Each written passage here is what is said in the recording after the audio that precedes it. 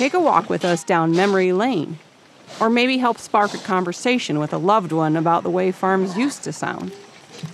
With your Amazon device or Alexa app, say, "Alexa, play country farm sounds," and escape to a mid-1900s farm where they will take a walk during morning chores. Hello and welcome inside the MTOM show studios at Iowa PBS. I'm Paul Yeager. Glad to have you here. We are having a repeat visitor, an author and farmer, former reporter. Can't shake the reporter bug. Beth Hoffman is back with us. Last year we talked to her about her book, Bet the Farm. She moved from the coast. She lived all over this country.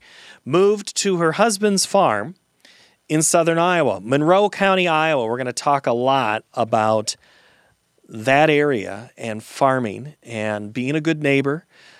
Some ideas, going to kind of discuss some things. But she's been talking to a lot of classes. We're going to find out what's the biggest subject she's asked about when she speaks. What type of classes? What are they asking her? What's the mind of the young farmer, the young writer, the young journalist? What's happening? So that's what Beth Hoffman and I are going to do as we discuss also a pretty exciting thing that's happened to her farm. And we'll also answer the question, are farmers entrepreneurs?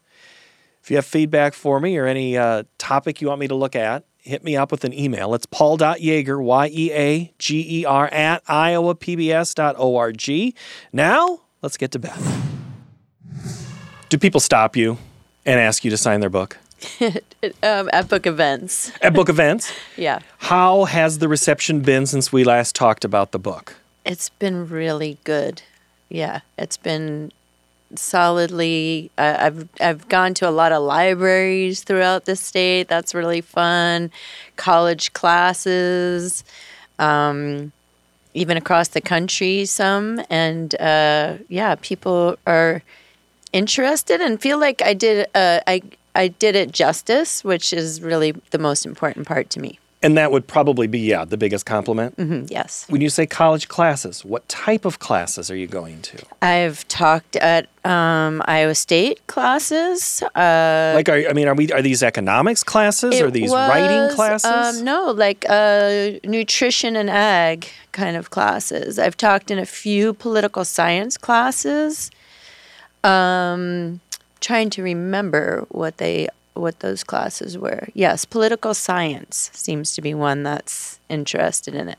Are you surprised by those choices of classes? Well, I would love to speak at more ag classes. You would? Yeah, I would love to. Mm-hmm. Which type of ag classes? Anybody. I tend to talk, obviously, at the more sustainable ag classes.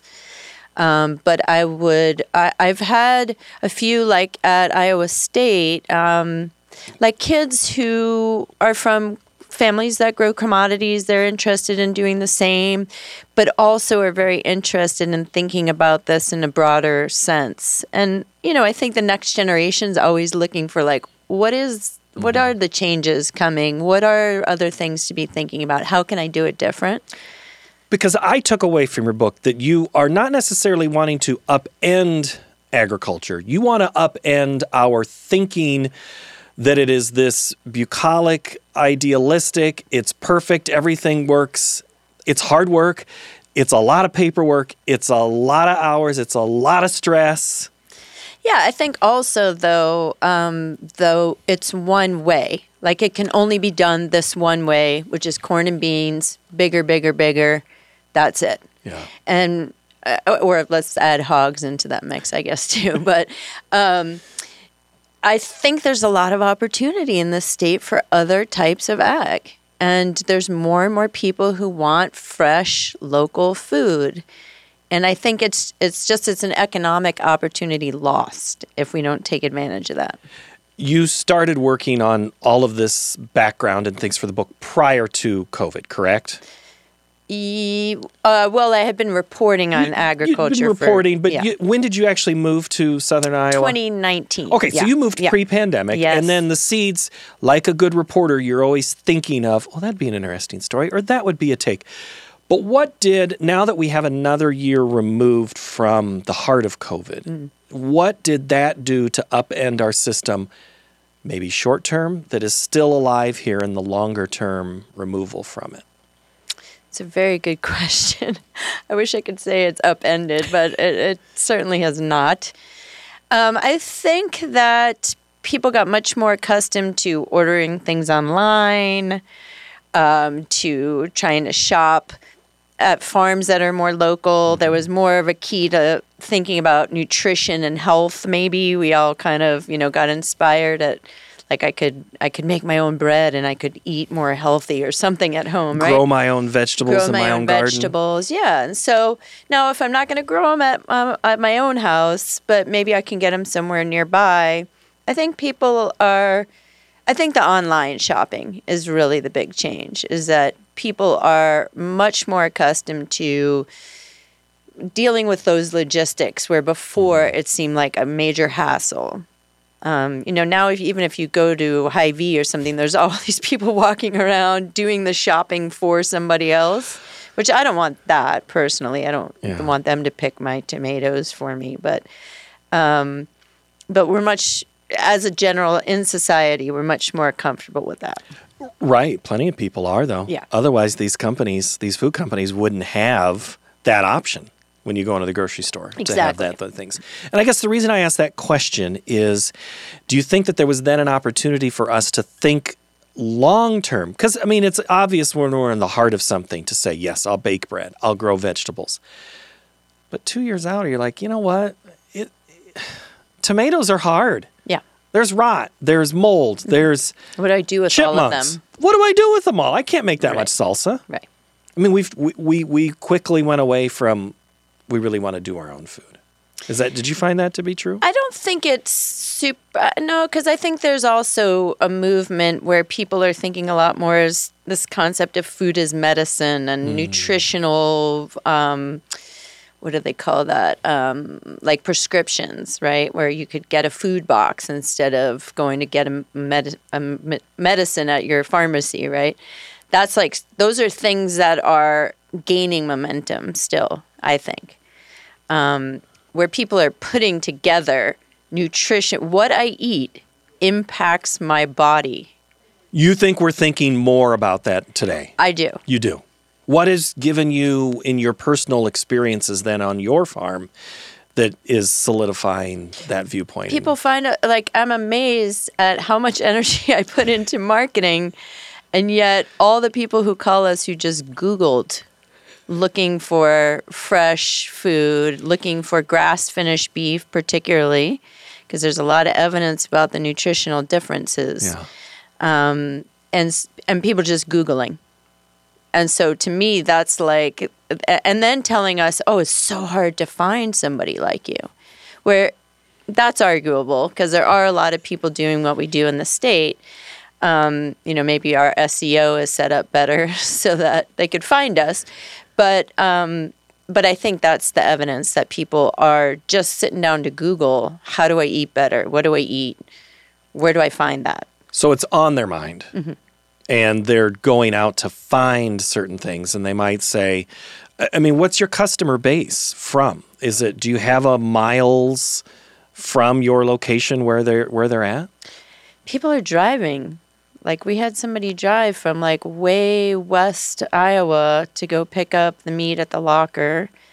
People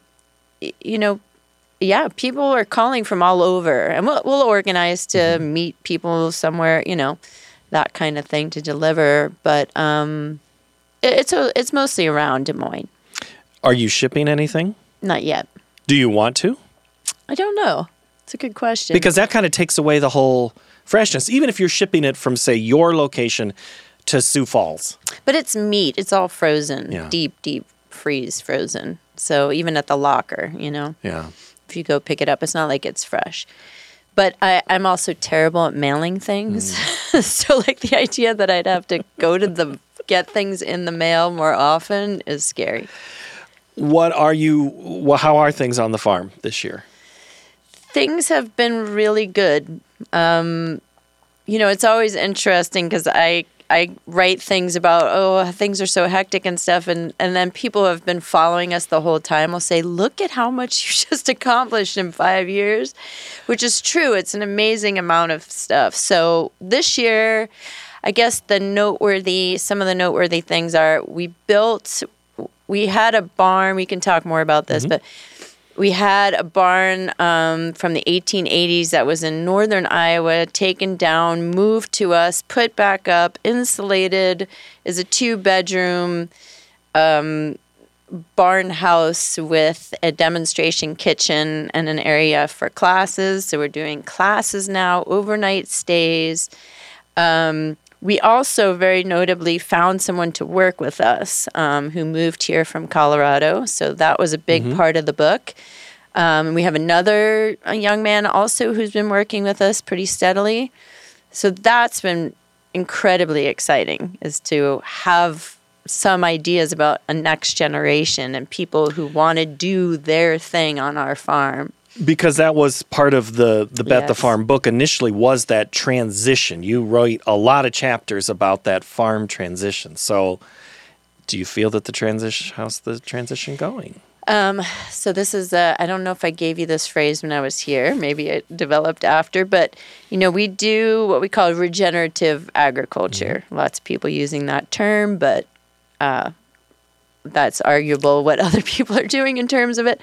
But for us, that regeneration of the land, of the natural systems, it's also really interesting to think about that word in the middle, is those generations are in there, right? You've got to have this generationally set up. It doesn't matter if John and I plant 1,000 trees, walk away, die, and then someone plows them over. So, excuse me. So, yes, the next generation is something I'm completely obsessed about still. It's like... That hasn't waned? It hasn't waned. Because to me, one of the popular ways of approaching that is to put an easement onto the land and say this can only be food crops. This can only have this kind of agriculture on it, or these kind of development. To me, that's still kicking the can down the road and just handing it off to our kids and grandkids and saying, good luck finding someone to do this farming. So I think it has to come. Ideally, I still would love it to be that the farm is an entity that is running itself and has lots of people involved, and it's not just us making decisions. Frankly, a farm is no different than a business that goes through, that's a family business, family started business from one generation to the next. By the time you get to that second one, might still be able to embody, because they can remember when I was told by mom and dad.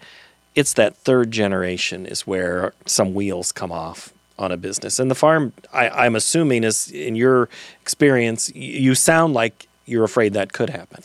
Well, John's a 5th generation, so the wheels have arguably come off and been put back on and are still rolling down the road. We got through the 80s. That is a very notable thing that happened, actually, is Leroy passed away last January, almost a year ago. So that has added a lot of complexity, actually, to the situation. Things were not as we had thought exactly. So there's family things to deal with there. I'm tiptoeing around the discussion, obviously. But so that is a very notable part of it. And it just makes us think all the more about what exactly are we doing, how much land exactly do we need, which enterprises are making us money, what is not making us, So hopefully, these things will make it as a business tighter.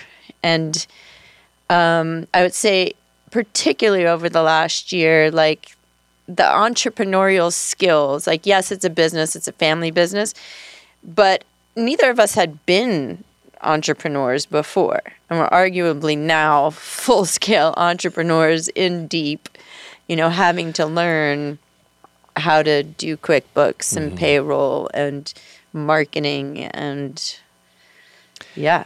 E-commerce.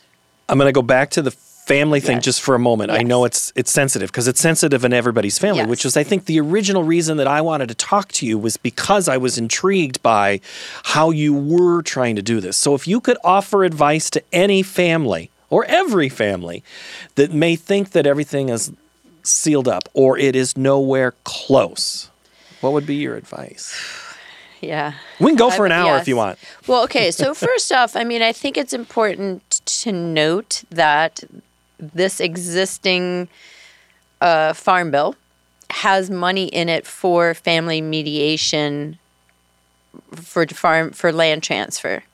So there's actually help that you can get, professional help outside of my advice. And you're talking about the bill that they're arguing about now, No, or the one that that's is in place? in place, Okay. that's been extended. Extended for another year. I'm not sure, how that works about if the money's used or if there's money there, whatever. But for us, it was the Beginning Farmer Center that helped us, Dave Baker. So I would say outside mediation is a really helpful part because they're bringing up the topics nobody wants to talk about. And, culturally, that was a very different thing always for me here, right? I'm from the New York area. We talk about things, right? We talk too much about things. So, John was they just don't talk about things as much. And even as we were getting deeper and deeper and putting more and more capital in, I was saying, could you check with your dad? Like, is the will going to be the same? Are we making improvements to land that we're not going to own? And they were conversations that never really fully happened, and there was a lot of elements to it that just kind of in the last year of his life got changed. That nobody really knew. So I guess my advice would be to have those conversations. Even if they're hard, you kind of have to. But it's hard if you have many siblings, if you live in different places, right? You're getting together once a year for Christmas or something, right? Are you going to have that conversation then? Probably not. And different places of their lives, too. Correct. Not just physically, but emotionally. I'm still going through graduate school. I'm going through a divorce. I'm going through, I'm with somebody that I don't want to be included in our family. Oh, good, because I don't want them in there. Right. And you're having to deal with those things. Yes. So when you're ever asked to talk about in classes, do people want to talk to you about that side of things? Yeah, I think they're probably a little too young in classes to be super keyed into like how messy this really gets. In your 20s, maybe you're a little starry-eyed about how it's all going to go. But I think that it's they've also seen it, maybe their parents, they saw it happen and with their grandparents or something like that. So I think it's something that, the other element that I'll add to this is just that, we get these kind of nostalgic connections to the land as if the land is the thing, right? And I think that, especially like Neil Hamilton has talked about this a lot, right? Like, get your little 5-acre piece, put up your cabin, have those nostalgic feelings about it, go visit, and maybe free up the land for new landowners. And hopefully people that are going to be on the land. That one of the questions that I get asked all the time is, what do the neighbors think? Right? What do the neighbors think about your farming practices? Do they think you're crazy? So I started asking them. And really what my neighbors have to say, they're all commodity farmers. They say, you're here. You're good neighbors. That's what we care about. We could care less about how you farm. And if you do things differently, good for you. What we care about is having good neighbors that are human beings that are living here and caring about this place. And it's so important that this whole idea of holding on to the land and living in Chicago and renting it out and just let it go. Like, let somebody who wants to be here be here. So that's part of my advice. And that's why there are good neighbor awards, because you have to have good neighbors and the ones that are around in the neighborhood. And it gets back to a discussion that often is had about rural America of who is living there. Because and especially if the money is leaving and going to Chicago, it's not staying around. You're living there. And you are seeing and caring what goes on in the school board and the county supervisors, and what happens on your gravel road and the paved road, and you know all those things, and therefore invested in them. Yes. And that's why it's important. So yes, Neil Hamilton has sat in that chair and said, "Why are you holding that land?" And that's hard for some people, but they do look at it as an investment. I just saw this morning before we rolled another piece of land in a state that in an area that doesn't normally garnered this high of a price is over $18,000 an acre. It is incredibly hard financially for someone to get in to do anything, right, let alone traditional agriculture or non-traditional agriculture at that price. Yes, there's not. I'm not telling you anything you don't know. No, and I mean, wait a minute, it's probably not going to last forever. It's just the way that life goes. It goes up, it goes down, I hope. I think, because other asset classes have been, it's more volatile than land. People start stuffing it in land. I think there's a whole lot of misdirected anxiety about the Chinese and the Brazilian, whoever's buying up the land. No, it's the Bill Gateses, it's the Mormon Church, it's that. Nebraska, there was just an article about that the Mormon Church has bought up 350,000 acres or something in Nebraska. I mean, there's stockpiling of land. So, I think, though, at the same time, most of the land, from what I understand, is sold to your neighbor. It's not necessarily sold. It hadn't been, at least until the past couple of years, sold at auction. Maybe we go back to that system, asking around which kids in the area want to be here. I've told this story before in just a couple of past episodes of this podcast. There was a piece of land that goes right up next to what my mom still owns. And she goes, "Well, we knew this was coming." And I said, "Well, Mom, you should buy it." "Why?" I said, "Well, she's north of 80. She's not going to buy it." But she said I told her, because I found out who the three buyers were in the end, and they were all within 5 to 6 miles of where that land was owned. So that was great. That was considered, I think, a good thing. The guy who ended up getting it is just down the road. So there you go. That would work. But I know that's not the case everywhere. In Buchanan County, again, same county where I'm at, they too are one of those counties that the Mormons are buying a lot of land. And that was of news to me, that I didn't realize that specific group was happening. We have a lot of Amish on the north side. And she told me, and I think there's some Amish somewhat close to some of your area, that their business is booming. Their type of agriculture is booming. I will never get an Amish person in here to record with cameras and things like that, but I just have to go off anecdotes. Are you finding the same thing in your area? I don't know about the business booming. I know people like the Kelowna super food. Is that what that? I think that's what they're. Yeah. Sam, I could get you his name anyway. So I think they sell. They could speak to that, I think, but I think they have a type of agriculture that, yes, people would look at that and say, "Oh, that's old timey, and I'm not gonna plow with horses or whatever." But the point of probably why they are making so much money is the lack of inputs, right? You just don't have the kinds of costs of huge combines and inputs. I mean, really, period, the end. That's why you end up with more cash in your pocket, even if your yields are lower. You didn't spend as much money on the front end. Correct. Yeah. Yeah. No, that's an excellent point. The horse is cheaper than that ridiculous size piece of, iron that goes in there. Yeah. Okay, so biggest question, you said, you had one big question. What's another question you get asked when you're speaking? Is there a question you like, or you want students to ask you more? No. You're good. You've been writing still. Yeah. I call it a Substack. Is that one of the outlets you're using right now? Yes. So Substack is sort of the brand name of the blog owner format. Yeah. So I write with the Iowa Writers Collaborative. I'm one of the writers on that. So I write a variety of things. I mean, I just wrote an article about, well, and this is an interesting topic we could talk about if you want, but there was a new company that was happening, still is kind of there, but not having a hard time, that was focused on Iowa grass-finished, pasture-raised animals, no chemicals.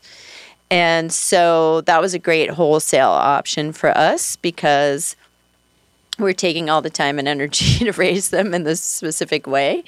And people want that specific product. And so it was a great outlet. So they're having the kind of problem that most of these companies have, that a big funder, Silicon Valley type, came in, was all excited, and then, there's not return investment in a year, I'm out. And then we're all kind of left like, wait, we actually need investment that is long-term. If you're going to change a system or change part of a system, right, you need it to be probably longer than a year. So that's been very difficult to deal with. And we ended up finding a different wholesale option, meaning many cattle went at once, to someone who runs a company in Utah and has a specific, grass finished kind of thing. But the animals had to travel, and then you get into all of these issues that lots of cattle people deal with, is like, when do you get paid for them? Who's got ownership of these animals in this interim between them leaving my farm and slaughter? And it turns out, that's on the farmer too, right? So, surprise, we get to shoulder that in case something goes wrong, right? So I've been writing about things like that. I've also been doing a series that, as I've been calling farm meditations, that are just kind of using experiences on the farm to think about life in different ways. So not really for farmers or people on farm, but just reflecting. There's plenty of people who like to reflect who are on the farm. It's just not the traditional way we think of the farmer. Do you think, has your view of who a typical farmer is changed in the last year? Yeah. I mean, there's certainly a lot more women out there than get credit for it. I was just having lunch with someone who was talking about how, the farm had been handed down man to man to man, and then his parents got divorced and his mom got half of the farm. And he said, but she had worked her tail off. She was the one who was arguably doing more on the farm than the man.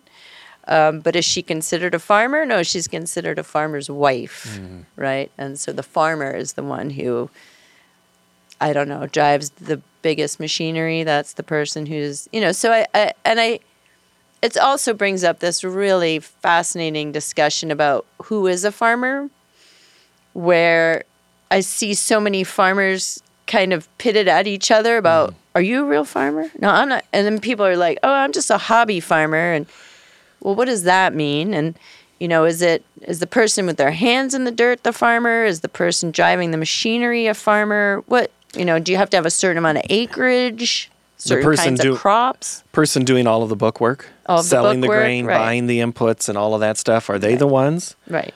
Is the other person a laborer? Right. A manager? So, I guess in your time of covering agriculture, and then you're a farmer, right? I'm a farmer. You have to consider yourself a farmer. I consider you a farmer, totally. Yeah. I considered myself a farmer. I wrote a piece of this when I was left on the farm and I was there moving cattle from one paddock to the next, and they got out. That was the day I became a farmer.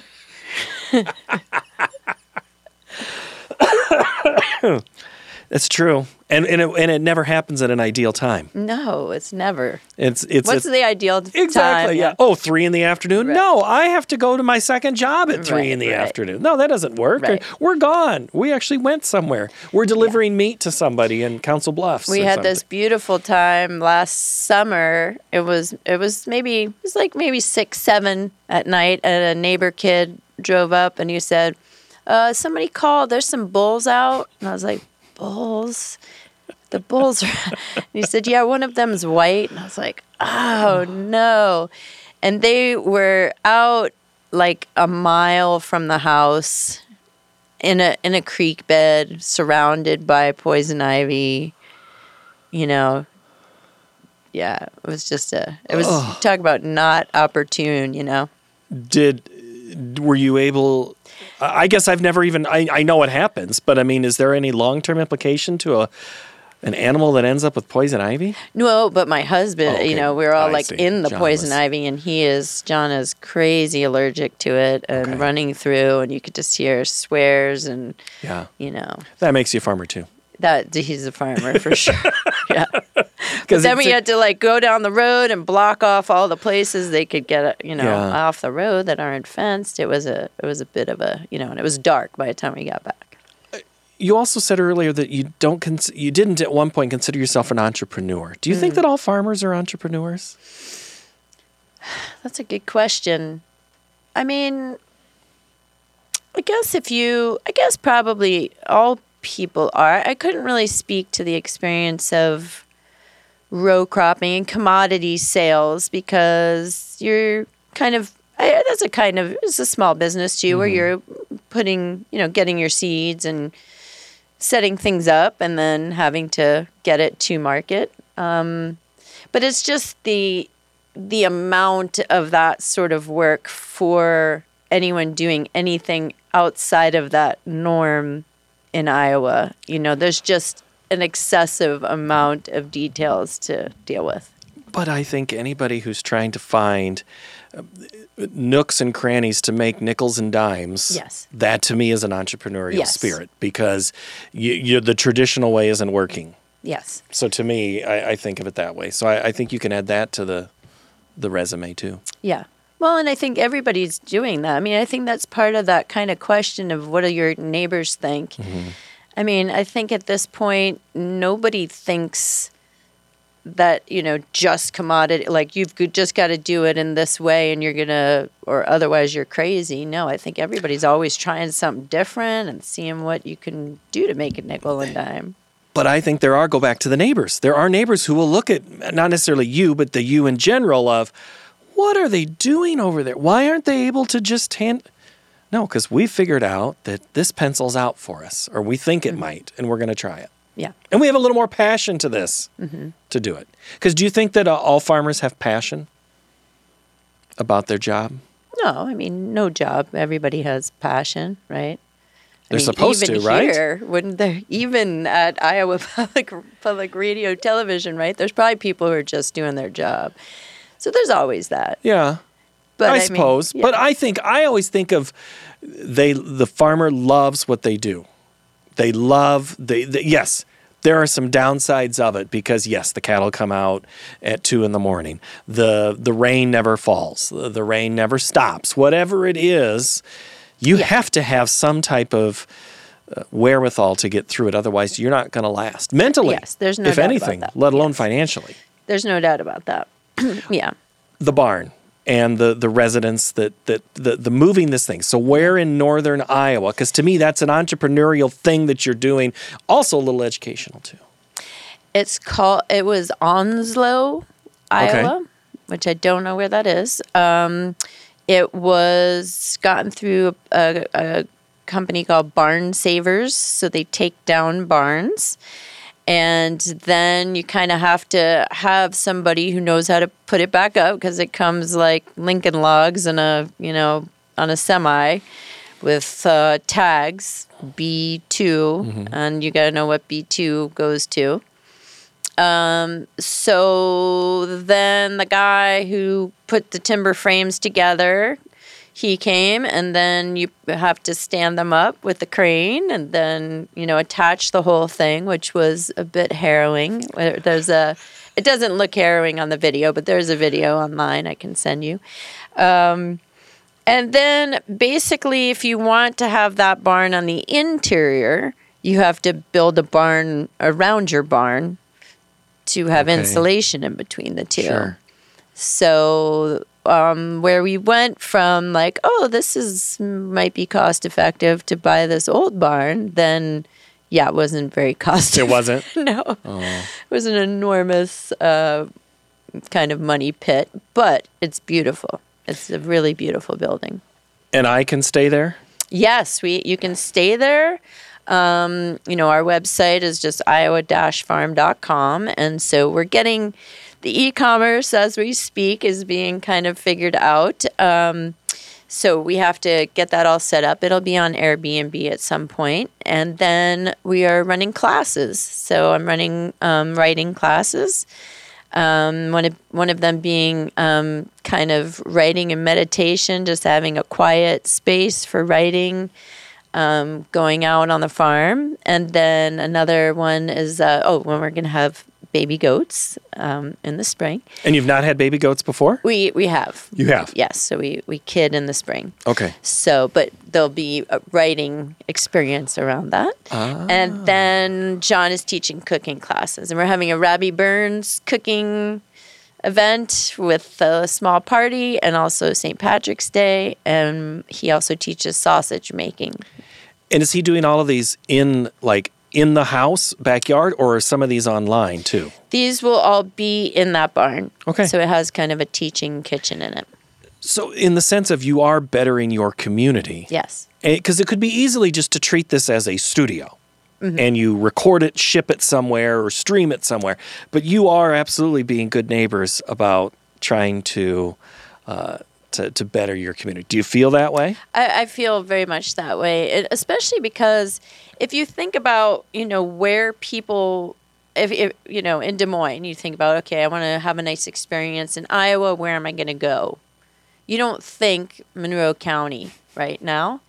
And I don't know why, because where we live is an extraordinarily beautiful place. And in this state, people come all the time and they're like, this is Iowa? I mean, it's full of trees.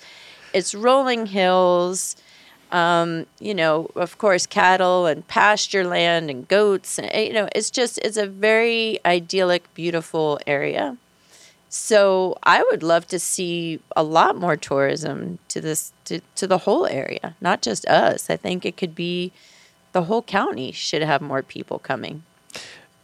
I guess make your pitch then. Why or how that happens, because that's not the typical.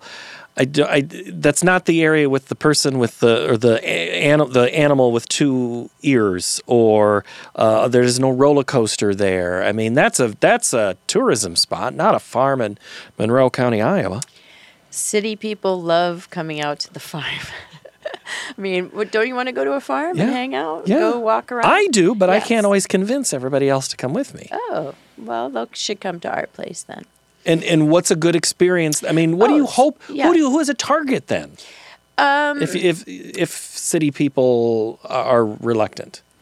I think. Well, I don't think city people are reluctant. I've lived in a lot of cities, and cities that are considered to have the best quality of life are places that have outdoor experiences nearby, or right nearby. We're an hour from the city. It's a great day out. Mm-hmm. Come out, do a hike, maybe cross-country ski if we ever have snow again, and then come in, make sausage in a class, have dinner with a bunch of really interesting people you've never met before, and go back to the city. What if this farm was an hour outside of San Francisco? Who would be your target then? Oh, well, same. We just have a lot more competition of cool farms to go. Because there are cool farms there like that. Yeah. Same thing. Put it in New York. I mean, upstate. Same. That's what you think. That's how upstate. Yes. New York and the whole Hudson Valley. Where do people want to farm? They want to farm in the Hudson Valley. They want to farm in Sonoma County, right? Because people have done this work to set up farms, to set up tourism, where it's a very active, vibrant place to be. And that's, I think, how you get next generations wanting to live there and do it, because you already have something happening, Nobody wants to go farm kind of nowhere and just be alone and struggling. I don't think that there's a lot of young people who want to do that. we're coming into the political season of sorts, and there's always this discussion about, well, how are we going to repopulate or put people back in on farms or in rural areas and maybe spread out some of this larger city concentration of people? How does Monroe County expand its population?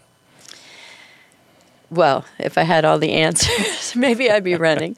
But I mean, I think there's push factors where people are being pushed out of cities, right? I witnessed that myself, where it's just too expensive to live, not enough housing, so on and so forth.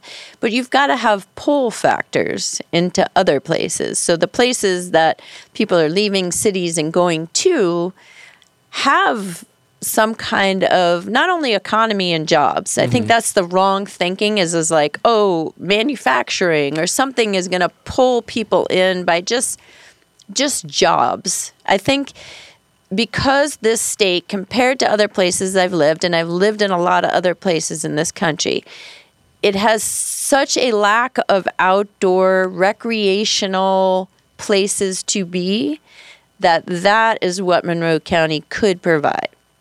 It could provide a nearby place where you can get to, you can go there pretty quickly. Marion County is, even closer. But a nearby place to the city that has open space, that has recreational space. I would love to see kind of bike routes on gravel roads developed and that kind of stuff. It's all very possible in my mind. It's not like a lot of infrastructure has to be put in. And manufacturing, to get a plant to come to some town, it covers, we need water, we need electricity, we need a workforce, we need infrastructure. Right. Yeah, we need some of those things with turning to what you're pitching, but not all the same things. Yeah. And might get a better investment. Not as high input, if we want to tie it back to what we were talking about. Not as high input. And a lot of those places are sold as like, oh, the tax, revenue. And then we give them a giant tax break. And it turns out they're not bringing any taxes in with this new plant, So, I think that it's you got to go for the long game. It's not going to be an immediate thing. It's like the more you can have another little shop. We have a Main Street Chamber of Commerce designation. I think there's some funding that comes for the Main Street. I don't know what that entails, but so there's money coming in to help those businesses on the square be setting up and an active Chamber of Commerce, and so hopefully more restaurants and things to do. And I again, I think it's not. You can't look at it like you're going to suddenly, like tomorrow or next week or even next year, going to like pull in masses of people. But planting these seeds literally all over the county could end up creating something like that. It's just like you were talking about with the companies need to be in for more than a year, and the investment needs to happen. And maybe it will take the second, third, or fourth, or in John's case, fifth generation before. That's just the evolution of the way that farm has gone. Yes. Yeah. Lastly, is there a sequel coming to the book? I'm not sure. I'm not sure what's going to happen. I've gotten very interested in the concept of how, I don't even know how to actually talk about this fully, but the industry around feeding the hungry, quote unquote, and our lack of raising the minimum wage or things like that, the lack of investment in that side and the focus of the money going in places that I don't fully understand. So it feels like a very good investigative piece to me. You just can't shake it. No matter how much farm we've put you, surrounded you by, you can't shake that reporter brain still. No. And all of the economic dive-ins that you might do. No, doesn't. You look everywhere and think, how is that funded? Right? I have note cards. This is the thing. I have them. They're on my nightstand. In fact, they get stacked up. I'll think of something and write it down all the time. Or the Notes app. Yes, it is hard. You look at something and go, oh, that'd be a good conversation. Or, and I was looking at your book the other day on my shelf here at work, and I was like, I need to talk to Beth, and I'm so glad you made time to come up so we could revisit again. And I wanted to follow up on my promise of having you back so we could continue the discussion, and we'll do this again as we continue to solve the world's problems. I appreciate it. Right. It's really great. Thank you. All right, Beth, thank you so much. Thank you. My thanks to Beth. And again, you can find her website, iowa-farm.com. Find out what they're up to, read some of her writings, and maybe book a stay in the barn on the farm. Sound fun? We hope you come back next Tuesday with another new episode. Or if you want to binge, tell a friend that you've watched or listened. We always appreciate those recommendations. Thank you, and we'll talk to you next time. Bye-bye.